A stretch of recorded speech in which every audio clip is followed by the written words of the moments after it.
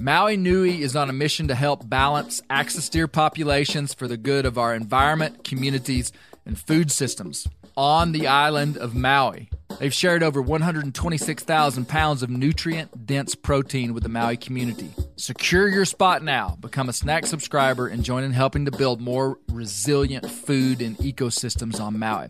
Visit MauiNuiVenison.com. That's MAUI venison.com and use promo code BEAR for 20% off your first order. You know what my favorite text is? A waypoint in the onX Hunt app to a goblin turkey. The list on the onX Hunt app features for chasing turkeys is long, but knowing exact public and private boundaries and land ownership details will help you find more places to hunt, whether that's on public or private. I'll be toting the Hunt app through the spring woods in a few states this year, and I recommend you do the same if you want more turkeys on your table. Also, onX has a special offer for you. Use code BEARGREASE to receive 20% off your membership at onxmaps.com/hunt this spring. Outdoor adventure won't wait for engine problems. Things like hard starts, rough performance, and lost fuel economy are often caused by fuel gum and varnish buildup. Seafoam can help your engine run better and last longer. Simply pour a can in your gas tank. Hunters and anglers rely on Seafoam to keep their engines running the way it should the entire season. Pick up a can of Seafoam today at your local auto parts store or visit seafoamworks.com to learn more.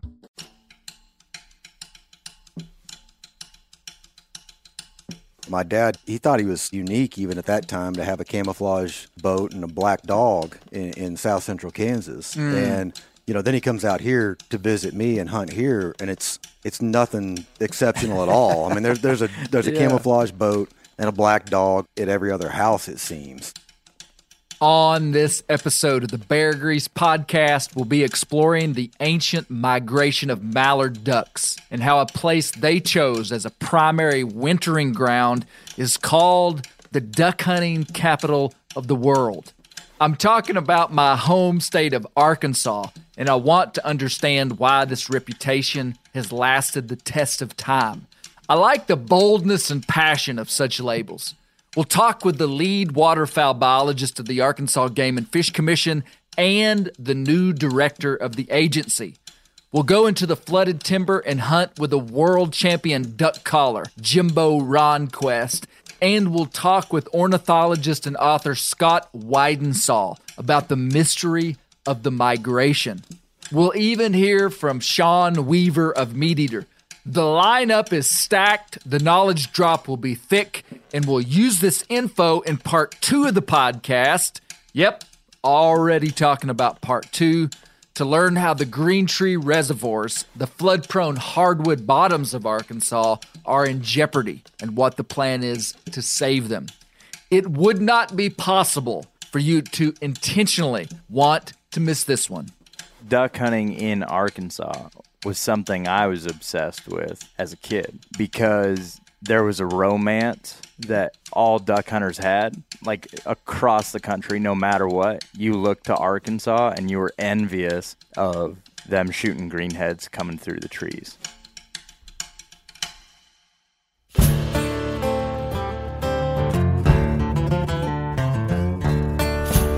My name is Clay Newcomb, and this is the Bear Grease Podcast, where we'll explore things forgotten but relevant, search for insight in unlikely places, and where we'll tell the story of Americans who live their lives close to the land.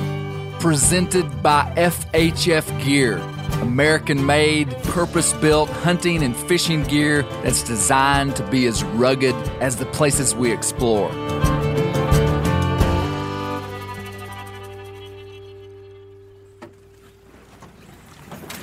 What's this dog's name? His name's Tiny. Tiny. How old is it? Tiny's 19 months.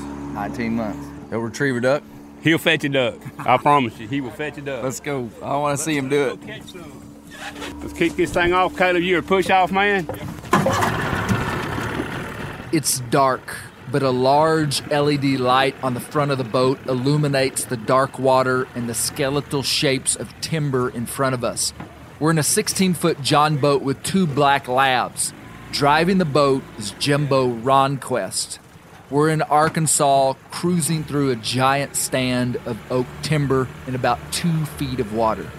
Now, where are we going this morning? We're going to a hole called Twin Willows. There's 2 big willow oaks on each side of it. Frames it up like a goalpost for south wind. They break between them 2 big willow oak trees, and it's beautiful when they fall in there. Hopefully we'll get that opportunity this morning. You know, this is part of it that you wouldn't understand unless you're here. You can't describe this to somebody, can you? You can't. This is Mr. Bobby Martin. And you know, this morning we've got a full moon. This is about our 3rd day of having a full moon.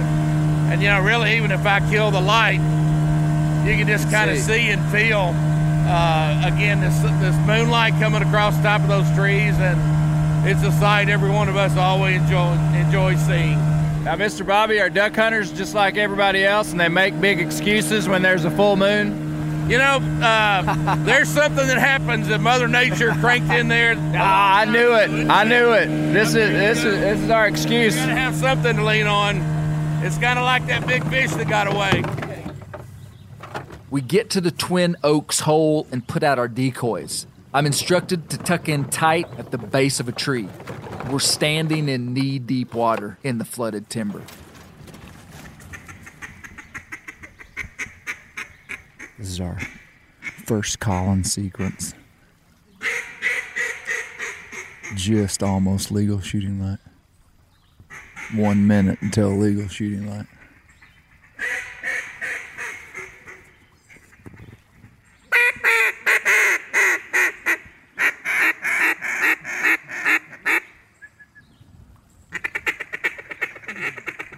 They're gonna drop in here.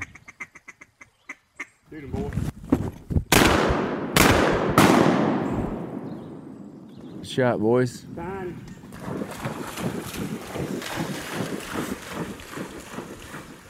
Good job. 80-degree angle coming down.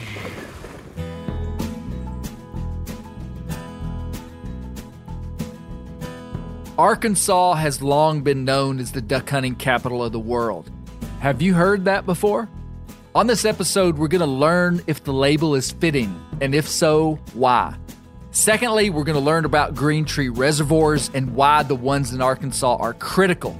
If you'll just buckle in and be patient, over the next 2 episodes, I'm going to introduce you to some experts that are going to paint for us a grand story, an old story involving man and beast. And as you know, with great pride, I've often proclaimed that I'm a 7th-generation Arkansan, but I've rarely hunted ducks. I grew up in the highlands of Arkansas, in the mountains, a long way from any major waterfowl flyway. You see, Arkansas is geographically divided into the highlands and delta regions. If you envisioned Arkansas as a square and drew a line diagonally from the upper right-hand corner of the square to the lower left-hand corner of the square, you would divide the state into 2 sections. And for the general purposes of this analogy, the upper left section would be mountainous, including the Ozark and Ouachita Mountains, and the lower right section, the side hugging the Mississippi River, would be the lowland delta regions of Arkansas. It's flat agricultural land with timbered rivers and pockets of contiguous hardwoods. The delta regions of Arkansas are the bread and butter of the great and ancient Mississippi waterfowl flyway, also known as the flyway of the mallard, which is the most sought after of all waterfowl. Arkansas is special, and I want to understand why. As an onlooker, it's clear that the mystical migrations of these birds moves people's souls in strange ways. People talk about ducks flying into a set of decoys as if they're recounting a spiritual experience. Their eyes twinkle, their voices change, and in the right context, around the right fire, with the right people, a tear might even be shed when the cupping of mallard wings is spoken of. It's clear that this is sacred territory, and I'm interested in understanding why. The second objective of looking into the waterfowl world is of more importance than the first. There's a significant sector of critical winter-ground waterfowl habitat that's in peril, and that peril is man-induced. By the time we're done with this series, we'll be experts on green tree reservoirs, or GTRs as they're called. their flooded hardwood bottoms. Luke Naylor is the lead waterfowl biologist for the Arkansas Game and Fish Commission. He's one of those guys that when you shake his hand, you're convinced of his authenticity. His confidence, coupled with his down-to-earth demeanor, lets you know that you're dealing with a professional. I'm interested in gleaning from the passion and sight of these hardcore waterfowl guys. I'm hoping that Luke can help.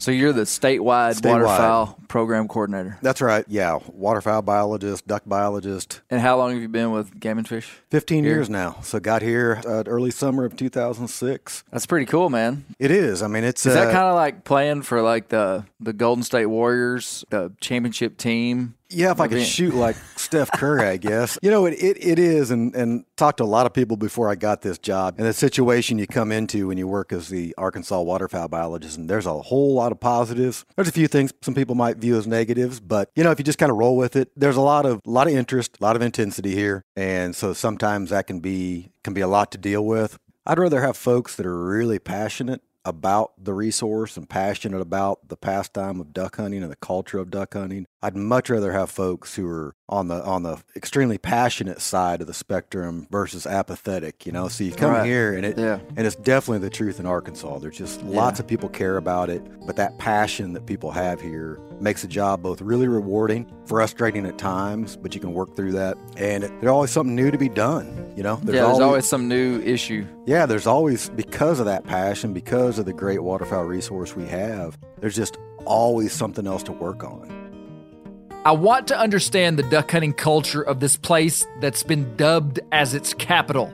I'm well aware of the reputation of Arkansas duck hunting, but being raised in a region absent of a major flyway, I have missed out.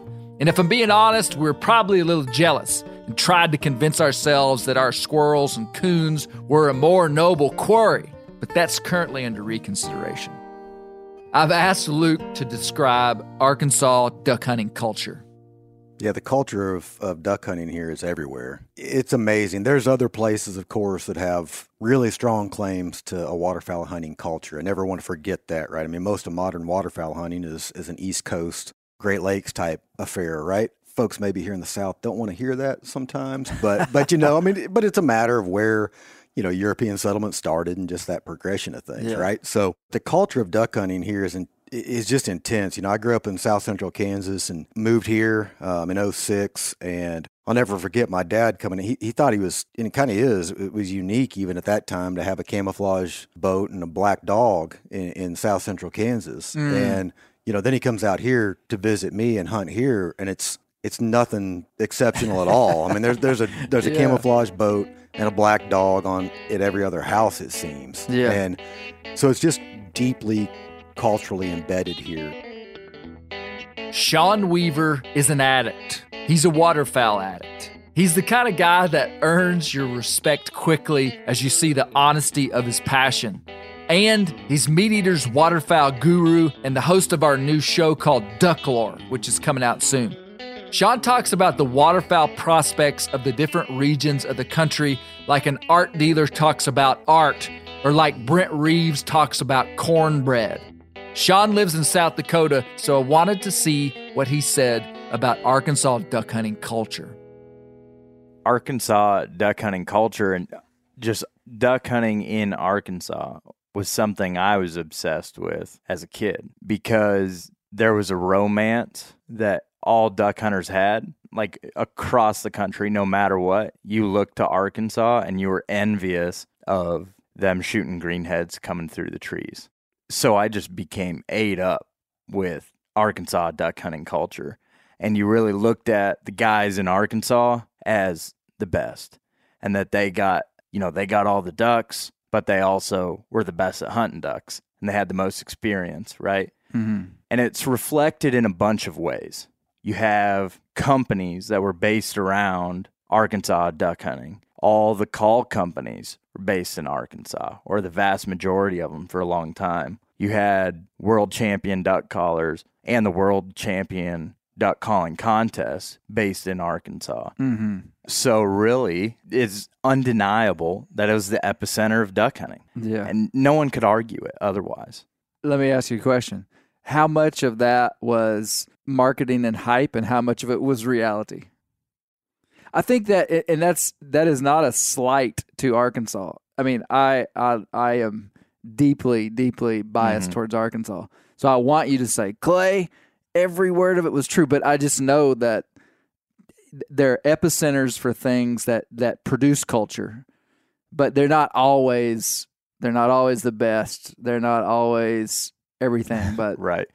Yeah, the first duck hunt I had where I came to hunt in Arkansas wasn't what I was watching on Rusty Creasy's videos. It wasn't quite no, like it you wasn't thought. the same. It wasn't 8-man limits of greenheads coming down in the flooded timber. So some of it for sure was just like a lot of video content. You're watching the cream off the top. Yeah, you're watching the best. You're watching And you can go to Iowa and sit in the best farm in the world and not kill a 170-inch buck. Exactly. And you are undeniably watching stuff that's either one real special day or a private duck club that, you know, someone like myself might never have access to.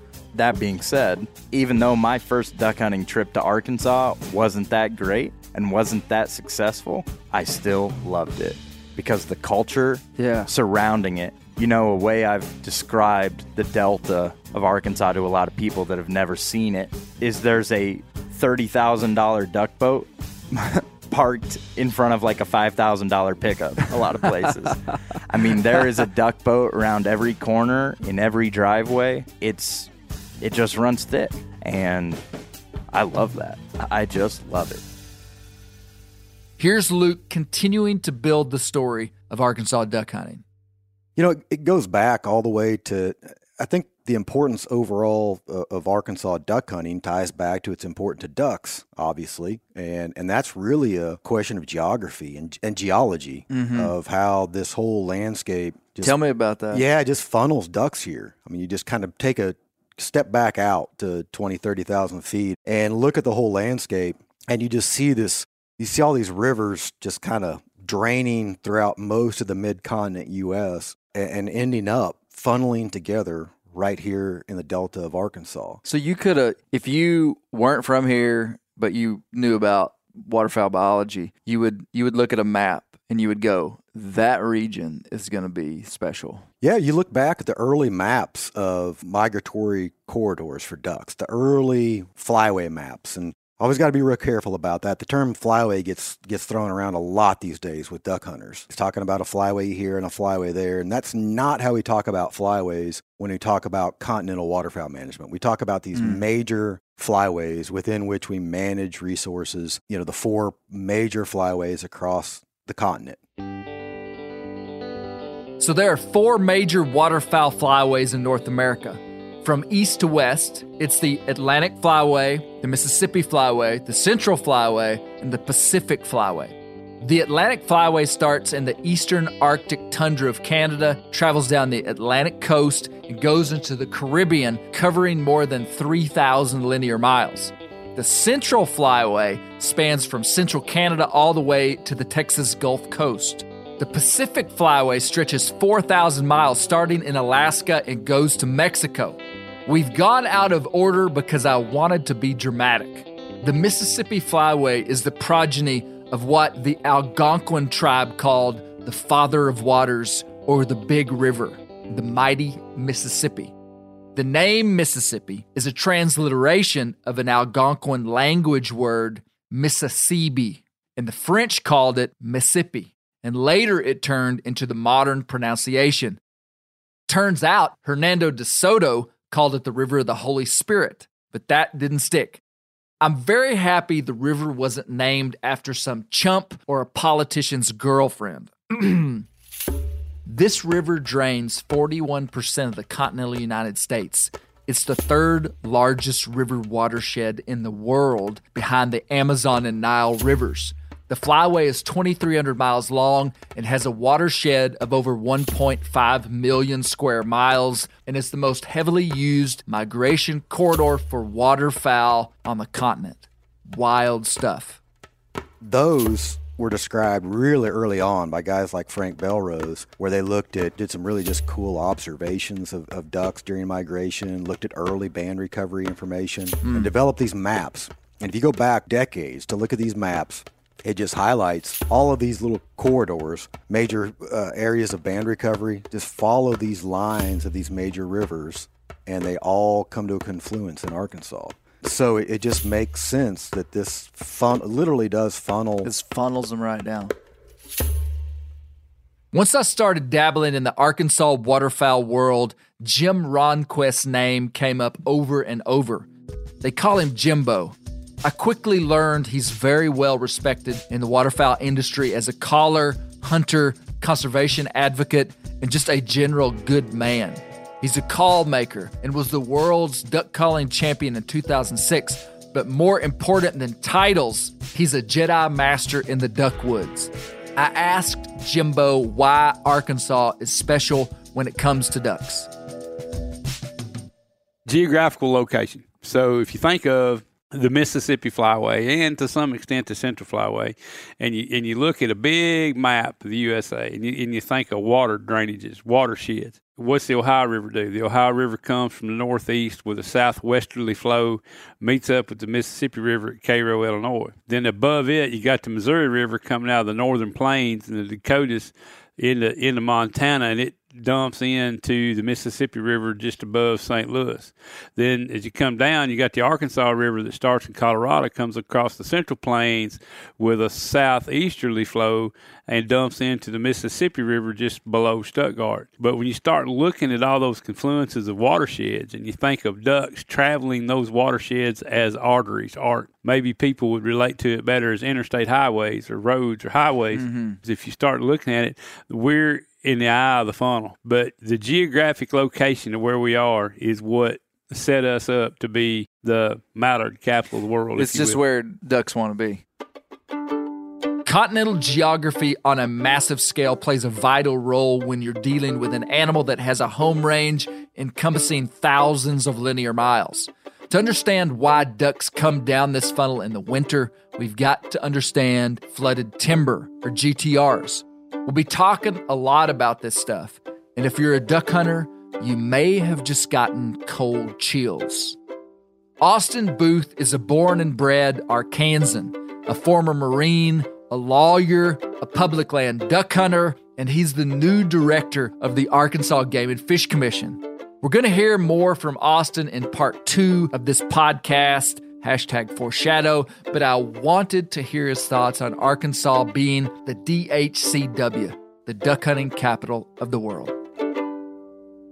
We're known as the duck hunting capital of the world because about 50 to 60 years ago, the public discovered what the ducks discovered a long time ago, and that was green tree reservoirs. Do we have plenty of other kinds of duck hunting opportunities? Sure. We got fantastic moist soil habitat. We got fantastic grain, rice, mostly habitat, but it's really the green tree reservoirs smack dab in the middle of the Mississippi Flyway that put us on the map.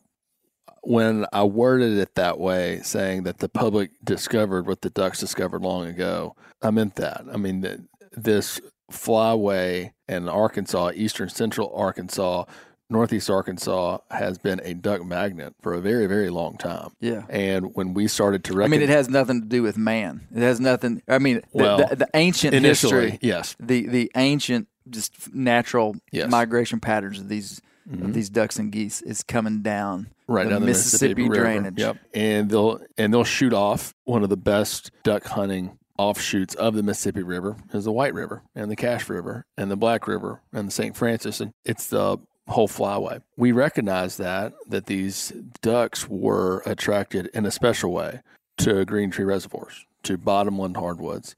And so 50, 60 years ago, we started putting up infrastructure to try to hold water on these green tree reservoirs for the purpose of attracting more ducks, one, but two, making the green tree reservoir hunting more predictable and more stable rather than relying on Mother Nature to flood and drop down and flood and drop down.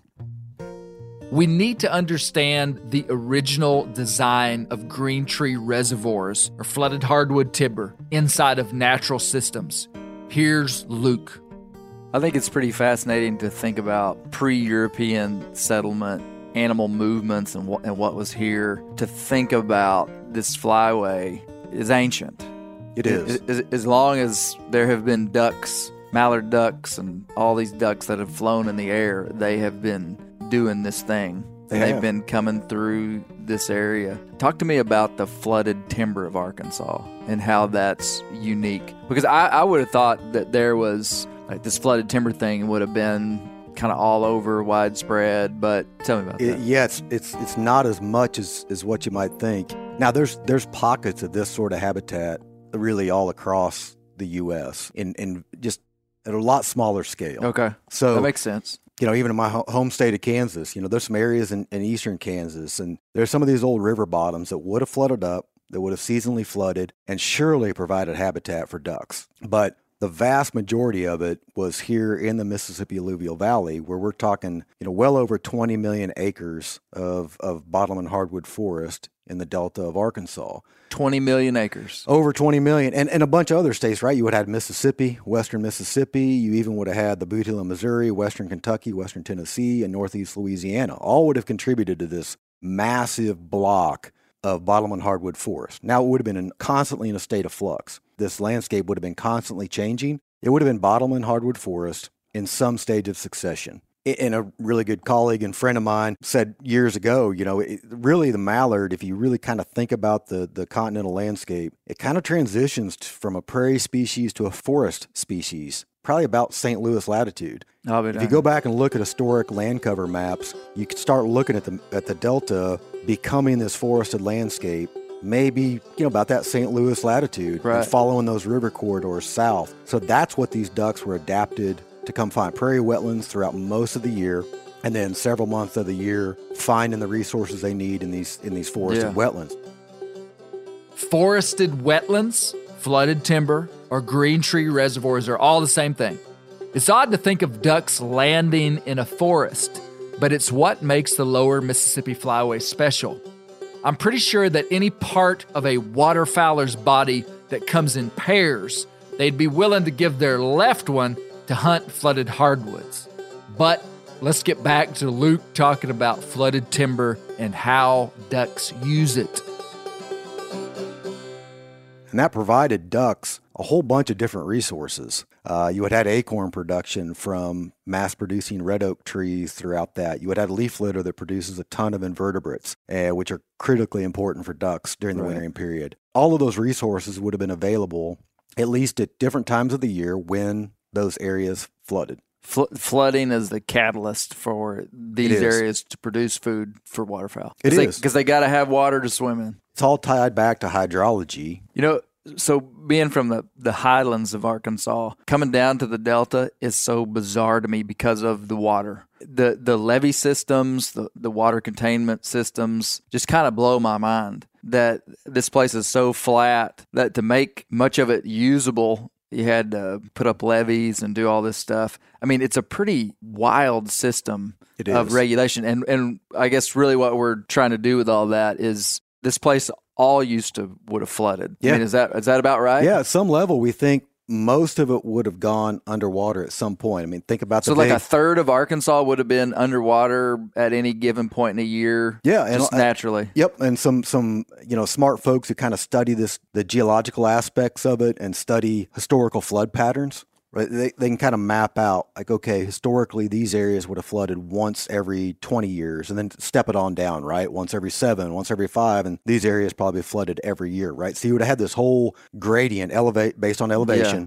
Gosh, we're pushing 100 years now of such an altered landscape. It was 1927, right? The big Mississippi River flood that prompted the building of the major levee system along the Mississippi River itself. And so that goes way back to read old accounts of how extensive the flooding was after that major flood and how those levees were then built to prevent that from happening in the future. It's Luke, that makes a guy from the mountains kind of nervous to be down here, man. I'm afraid we're going to get flooded out. Yeah, if a levee breaks, you never know, right?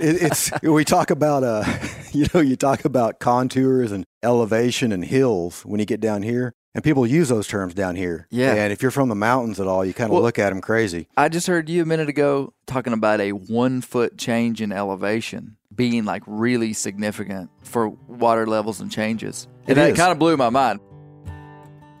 A 1 foot elevation change being significant is hard to comprehend, But here, a 1 foot change can be the difference in thousands and thousands of acres flooding. Let's stop and recap what we've just heard. It took me a long time to understand the geology and flood-prone wetland regions of the South. Basically, much of it naturally flooded, making it risky to live and farm here until the levee systems were built, which was after the turn of the 20th century. Heck, I didn't even know what a levee was until I was an adult. It's an earthen dam that runs on both sides of a river that keeps it from flooding out of its banks. The levees on these major rivers are truly incredible engineering feats. But I want to key in on one phrase that Luke said. We've been living in an altered environment for about 100 years.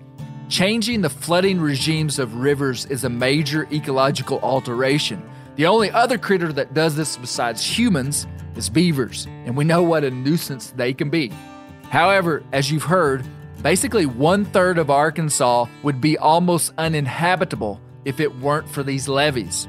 Austin mentioned how we've artificially flooded timber to create duck habitat. But to understand the full picture of Arkansas duck hunting, we need to understand the agricultural component.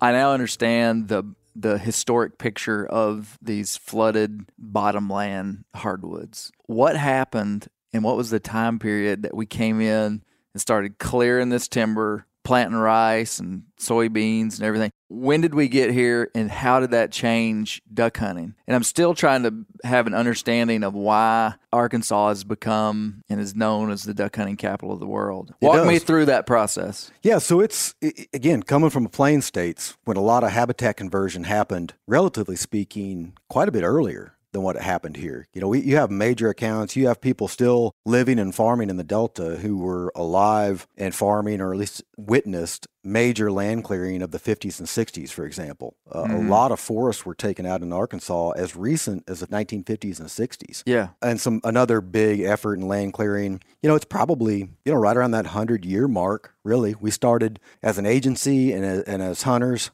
started noticing the loss of these forested wetlands, likely in the 1920s, 30s, 40s. Okay. And that would have been initial land clearing going on, folks starting to realize that, wow, we're losing some of this habitat on the landscape. And the other side of that is that these were people that were just trying to make a living off of swamp ground. Yeah, they're trying to make a living, yeah. These people would have felt like they were taking some worthless country and turning it into something really valuable, which they were. Yeah, it's a desolate swamp, I mean, it's full of mosquitoes and it's just in the way and appeared like an endless resource, right? Yeah. If you've got 20-some million acres of forested wetlands, man, can you imagine coming across here in the 1700s and looking at just this whole landscape being nothing but one massive, almost contiguous forest?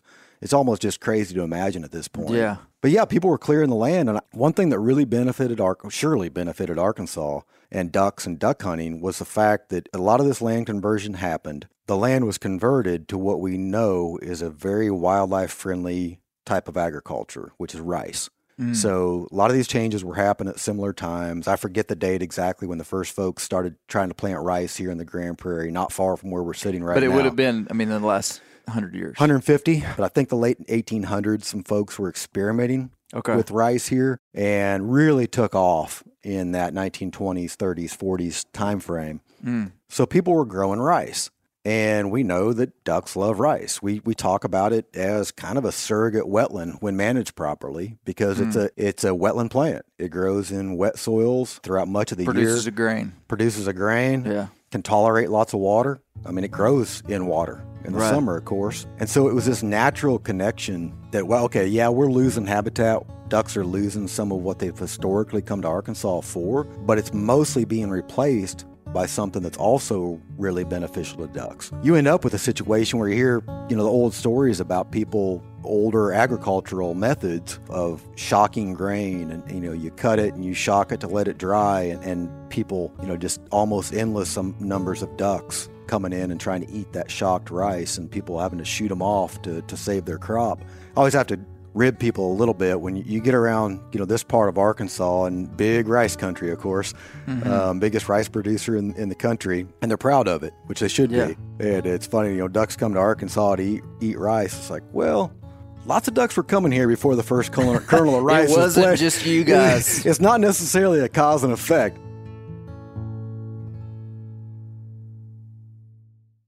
Ready to win Mother's Day and cement your reputation as the best gift giver in the family? Give the moms in your life an Aura digital picture frame preloaded with decades of family photos. She'll love looking back on these memories and seeing what you're up to today. Even better, with unlimited storage and an easy-to-use app, you can keep updating mom's frame with new photos, so it's the gift that keeps on giving. And this is not a joke. Juju Nukem has an Aura frame, and we share photos, and they're incredible. Also, my mother-in-law has one. We have them. They truly are really good, really high quality. The Aura frame is easy to set up. It takes just 2 minutes to set up a frame using the Aura app. It also adjusts the display depending on light levels in the room to maintain the true color of your photos. For real, the digital screen is amazing. Right now, Aura has a great deal for Mother's Day. Listeners can save on the perfect gift by visiting auraframes.com to get $30 off plus free shipping on their best-selling frame when you use code BEAR, B-E-A-R, BEAR. That's auraframes.com. Use code BEAR at checkout to save. Terms and conditions apply. The old-timers say that the turkeys start gobbling when the leaves are as big as squirrels' ears and the red buds start popping. And we're about there. And we are there in the South. The onX Hunt app is one of my most valuable tools in the spring woods. With tools like coniferous versus deciduous tree distribution layer, you can save time by locating edges or transition areas of mixing habitats from home. Find an area like this with water in close proximity, and more than likely, there will be a gobbling turkey nearby. Knowing the exact boundaries of private ground ensures I stay on the right side of the fence, but can easily find public ground to go see if I can't strike a gobbler. If you do get one to sound off, using compass mode and waypoints will help you pinpoint his exact location, allowing you to move in and make the perfect setup to bring him right into your lap. Download the onX Hunt app today. You'll be glad you did. onX has a special offer for you. Use code BEARGREASE to receive 20% off your membership at onxmaps.com/hunt this spring. We've all seen plenty of gadgets and fads come and go, but here's one product that stood the test of time: Seafoam motor treatment. Lots of hunters and anglers know that Seafoam helps engines run better and last longer. It's really simple. When you pour it in your gas tank, Seafoam cleans harmful fuel deposits that cause engine problems. I'm talking common stuff like hard starts, rough engine performance, or lost fuel economy. Seafoam is an easy way to prevent or overcome these problems. Just pour a can in your gas tank and let it clean your fuel system. You probably know someone who's used a can of Seafoam to get their truck or boat going again. People everywhere rely on Seafoam to keep their trucks, boats, and small engines running the way they should the entire season. Help your engine run better and last longer. Pick up a can of Seafoam today at your local auto parts store or visit seafoamworks.com to learn more. Every year, Arkansas farmers plant on average 1.3 million acres in rice on over 1,800 private farms. Did you know that Bill Gates is the largest private landowner in Arkansas? I'm just glad they didn't give him the right to name this place. Arkansas produces about 9 billion pounds of rice per year, which is close to half of the production of the United States. Rice is a nutrient-dense, complex carbohydrate with 15 essential vitamins and nutrients. Cue the Arkansas rice commercial. Ducks and humans love the stuff. Anyway, Arkansas is known for its public land waterfowl hunting, and these large tracts of bottomland hardwoods now frame up a remnant GTR system that is vital to waterfowl. I want to understand how that land, once thought to be unusable, became public. As this habitat base of forested wetlands dwindled, rice expanded on the landscape. That's when agencies came on board and started purchasing some of these remaining bottomland hardwood forest tracts. Okay. So right around the same, this all happened around the same time that the Pittman-Robertson Act was passed in Congress, right? So the first dedicated funding in the 40s, stream. probably. Yep. So the first dedicated funding stream for state wildlife agencies. And a lot of the initial work of many state wildlife agencies, including the Arkansas Game and Fish Commission, was to purchase land. And we're very thankful these days that those folks had the foresight to do that, to go buy land for just pennies, really. And by that time, were they not kind of getting, and when I say the scraps, I don't mean that in a derogatory way, but I mean that in like a literal way. They were. Yeah, they were getting the stuff that as land clearing was progressing, we, Game and Fish, bought the areas that were too low. They were the biggest pain to drain they were the and places clear. that people didn't want to buy or had tried to find a way to use it and couldn't, and so they couldn't get over that financial hump that it was worth it. So would you say that the state lands that we do have are, I know today they're critical because they're the biggest blocks of this bottomland hardwood that we have left. So they've now become massively critical. But these spots wouldn't have necessarily been anything special when this place was totally wooded, or would it have? No, not necessarily. I mean, they back to geology. I mean, they kind of lay in areas that they may have been at the bottom of the funnel more at a smaller scale, if that makes sense. Yeah. Not the continental scale, but on a smaller scale, are kind of at the bottom of a funnel within this region of Arkansas. What's interesting about most public land is that it's the stuff that nobody wanted. Arkansas became a state in 1836, and in that time of settlement, they were almost giving away land, trying to get people to civilize this wild place. Our public lands are the places people didn't want or later got drove out of because they couldn't make a living there. That's why national forests, not just in Arkansas but everywhere, are always the steepest, roughest regions of the states. Or in the case of lowland states, the public ground is the swampiest and most uninhabitable land in the region. It wasn't that we wanted to preserve the beauty of the rugged places. However, it eventually became that. Like so many things in life, our value system changed with the economy and social factors of the country. Today, you couldn't put a price tag on the bottomland hardwoods of Arkansas. It's clear to me that Arkansas got its reputation with the ducks, honestly. It's just where they wanted to be and has been for thousands of years. But I'm still interested in the human component of how we so unabashedly proclaimed, and it's been accepted, that Arkansas is the duck hunting capital of the world. So when we brought in rice and started farming, we replaced this timber, standing timber, with agricultural land. You know, prime production of rice would have been probably from the 1920s on. Right. Did that draw more ducks, or were the same amount of ducks coming here? They were just doing different stuff when they got here. You know, it's interesting to think about. We don't have any records going back to tell us whether it increased. No cave paintings down here. There's probably a cave somewhere in the Ozarks, because they couldn't have lived down here because it would have flooded. So they would have retreated back to the Ozarks. Probably a cave in the Ozarks that shows the flyways. This is a joke. Right. Luke's looking at me like I'm serious.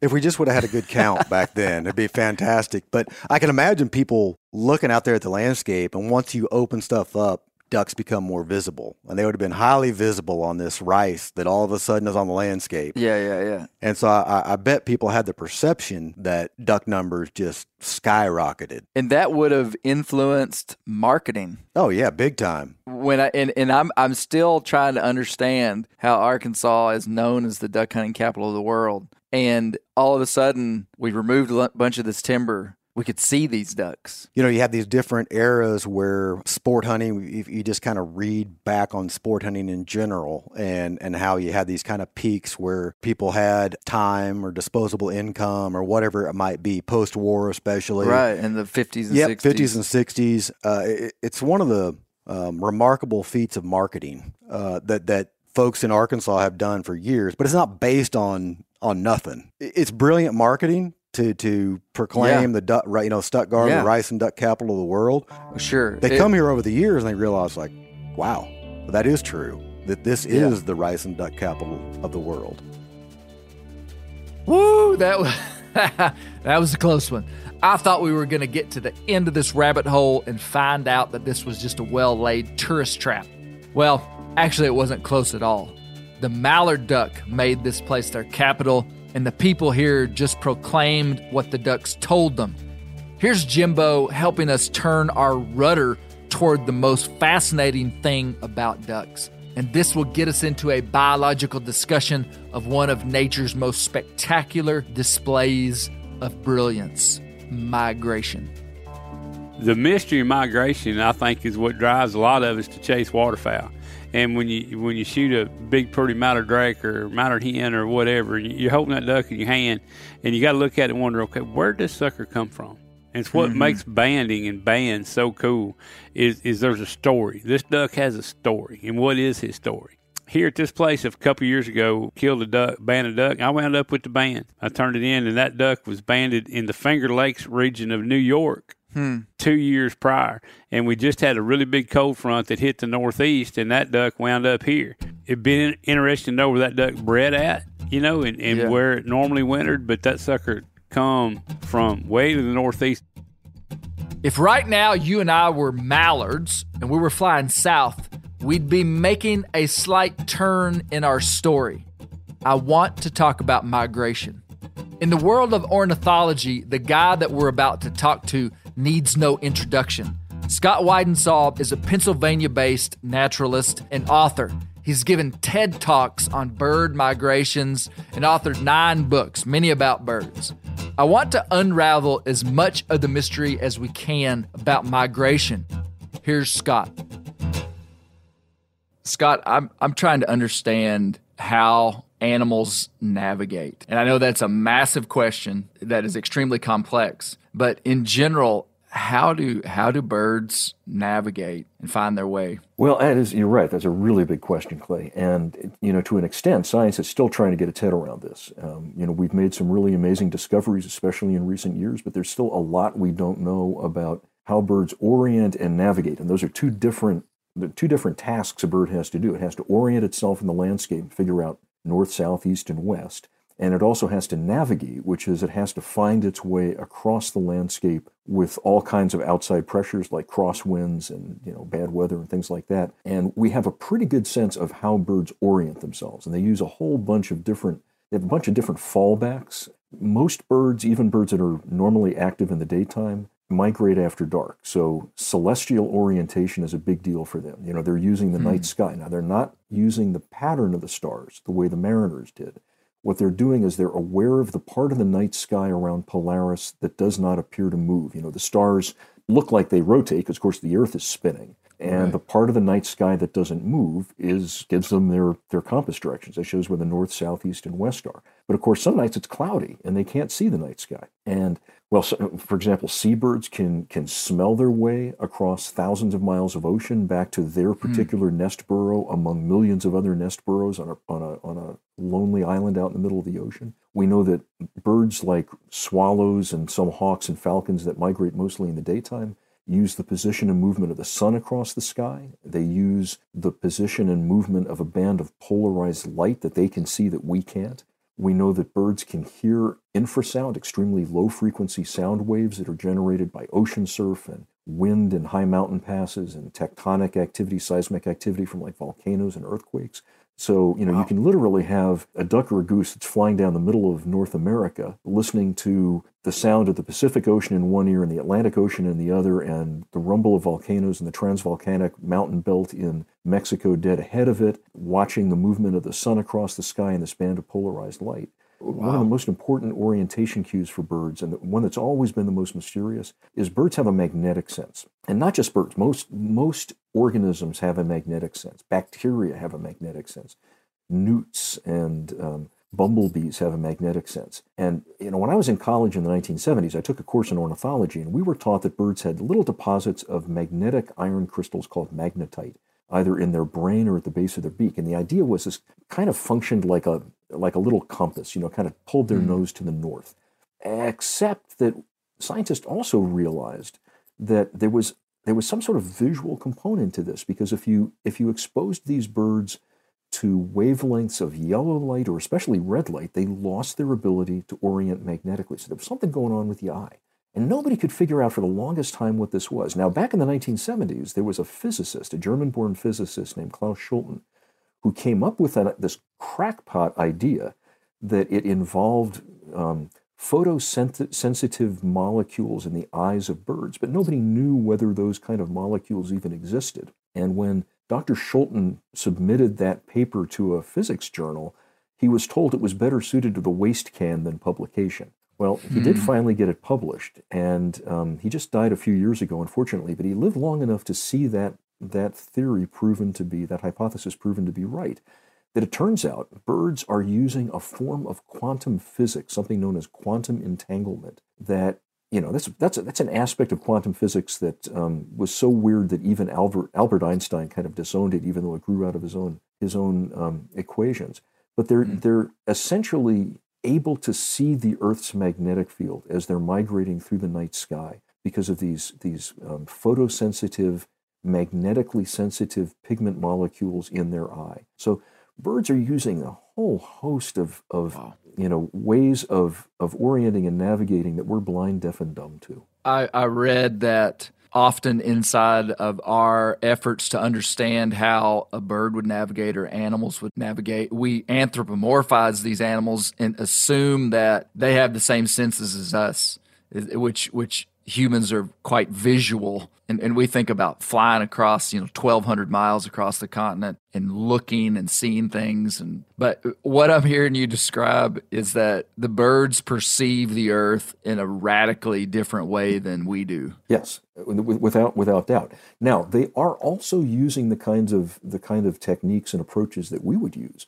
I mean, birds use what are known as leading lines on the landscape, and these can be river valleys, they can be mountain ridges. Birds will use coastlines. So, they're using all of these techniques. They're using all the things that we would use if we were getting from point A to point B, and then they're tapping into these other spheres of orientation and navigation that we can't use.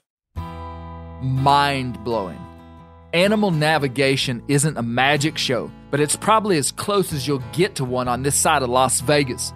Birds perceive an entirely different set of cues than we do as humans.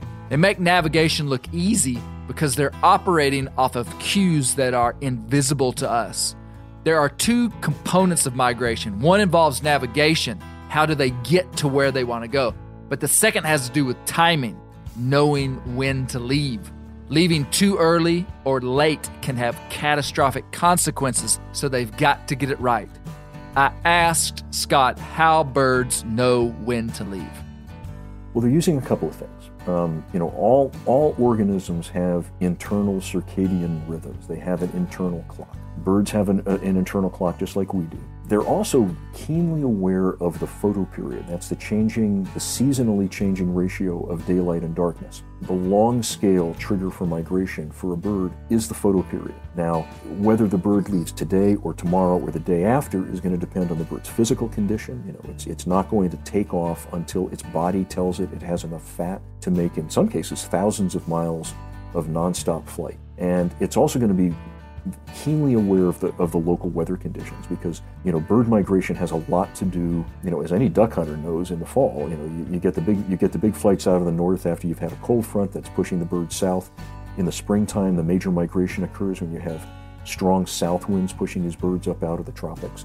They're not fools. They want to save as much energy as possible. So they're going to find the weather conditions that are most conducive to flying easily and quickly at that time of the year. So they're aware of that timing. And you're right. If they get that timing wrong, it can be calamitous for them. Animals have an uncanny ability to key in on food sources. And with birds, sometimes the knowledge of food availability great distances away almost seems supernatural. I've got a pointed question that most duck hunters might have asked before. Okay, I've got a specific question. I hear these duck hunters talk about how they'll have ducks in a certain area and a river 25, 30, 50 miles away will flood. And they say it's almost magical how the ducks will leave to go to flooded timber. And the question is, how do they know where water is?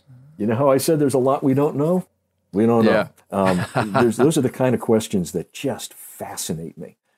One of the species I study are snowy owls, which breed in the Arctic, and they only breed successfully in places where there are huge numbers of lemmings, and the lemming population rises and falls in unpredictable cycles.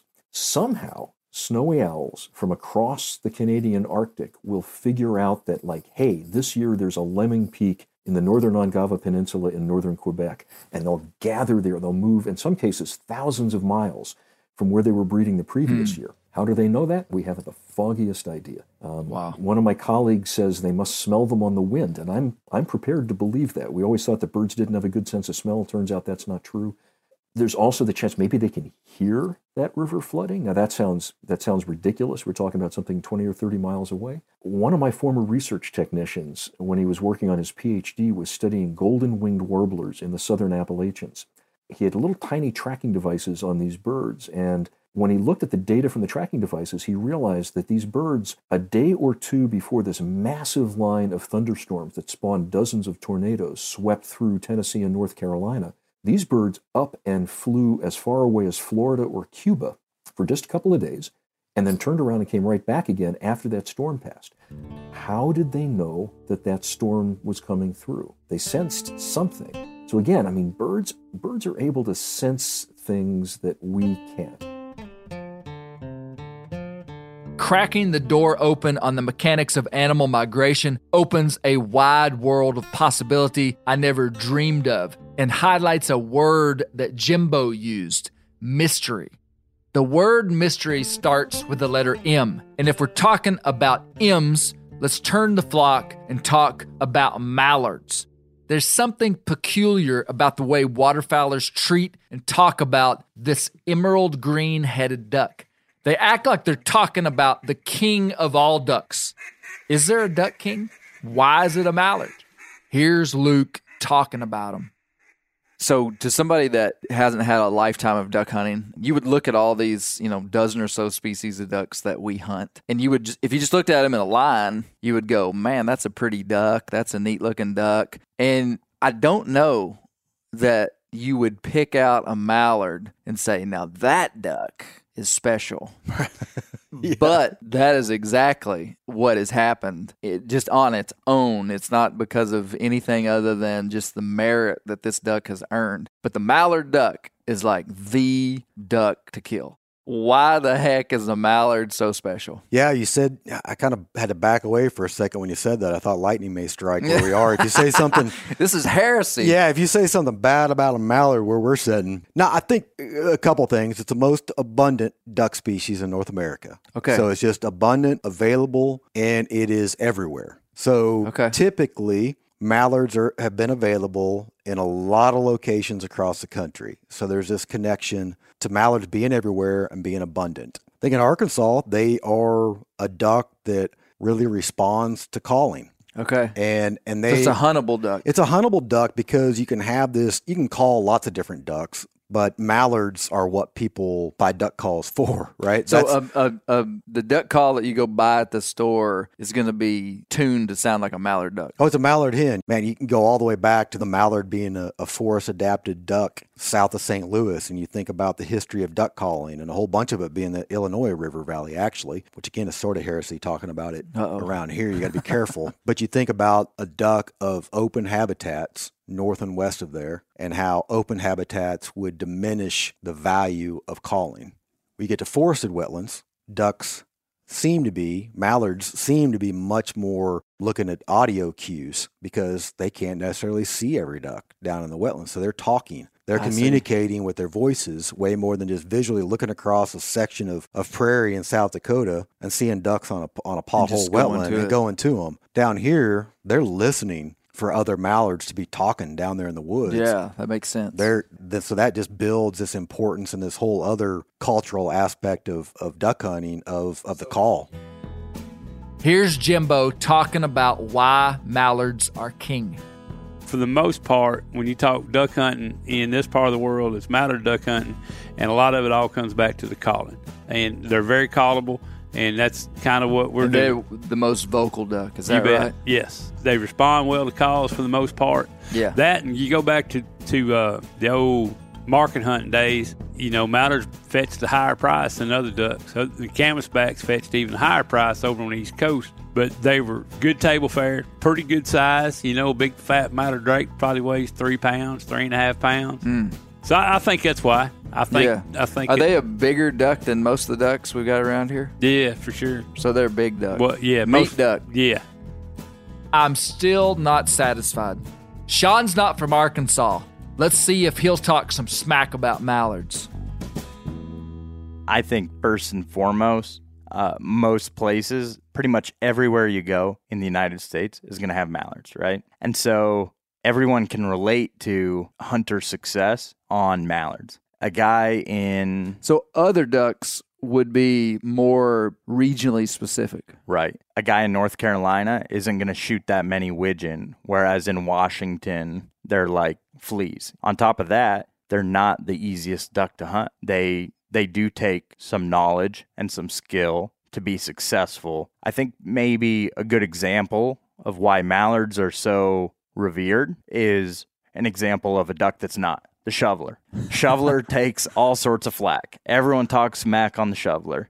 And I think, the big old bill doesn't exactly help. But on top of that, they're easy to decoy. Okay. And they're not that... So if they're easy, we don't like them. Yeah, that's probably a little messed up. But, I think duck hunters like the challenge. And nationwide, guys can relate to if you're standing there holding a strap full of greenheads, whether you're in Washington or New York or Louisiana or North Dakota, you accomplish something. Mm-hmm.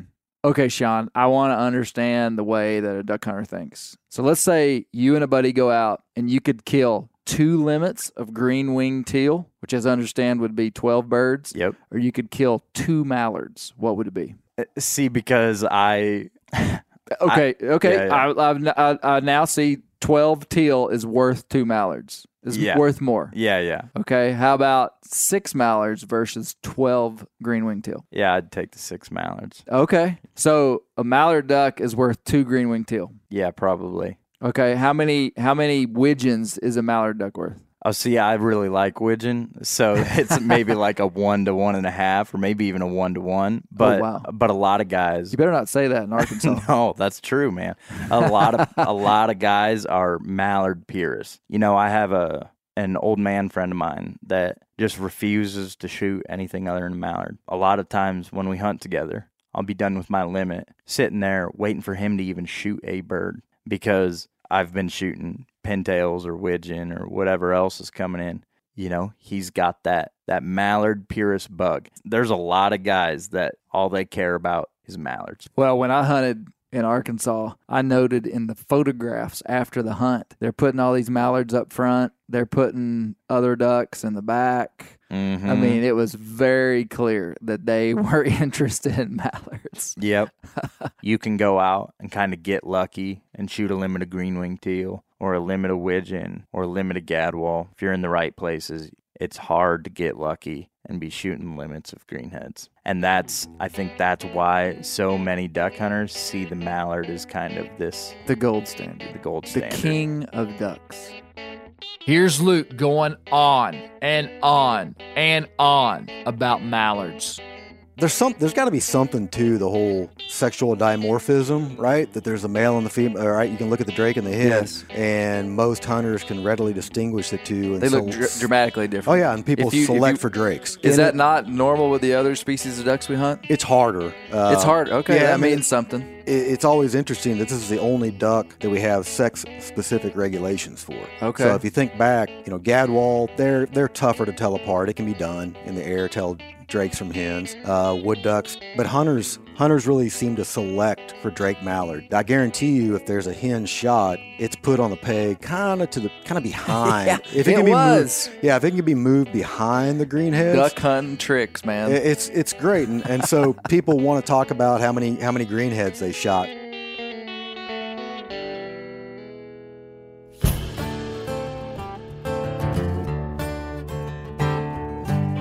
Sure seems like mallards are the undisputed king of ducks. I like the passion of that proclamation, and I also love the boldness of a region being deemed the duck hunting capital of the world.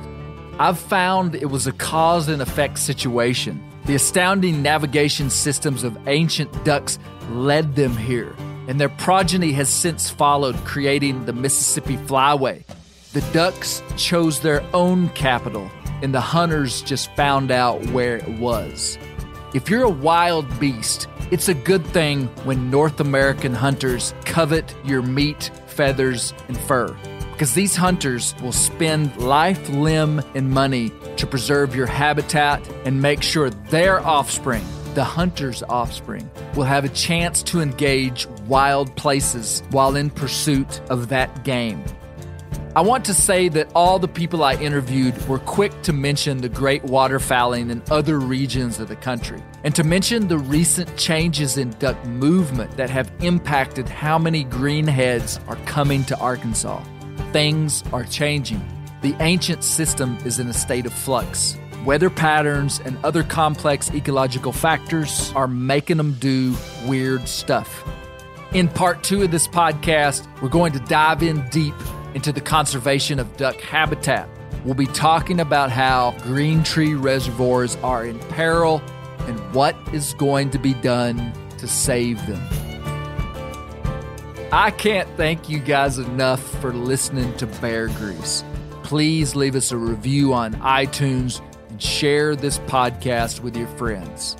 Long live the king of the ducks, the mallard.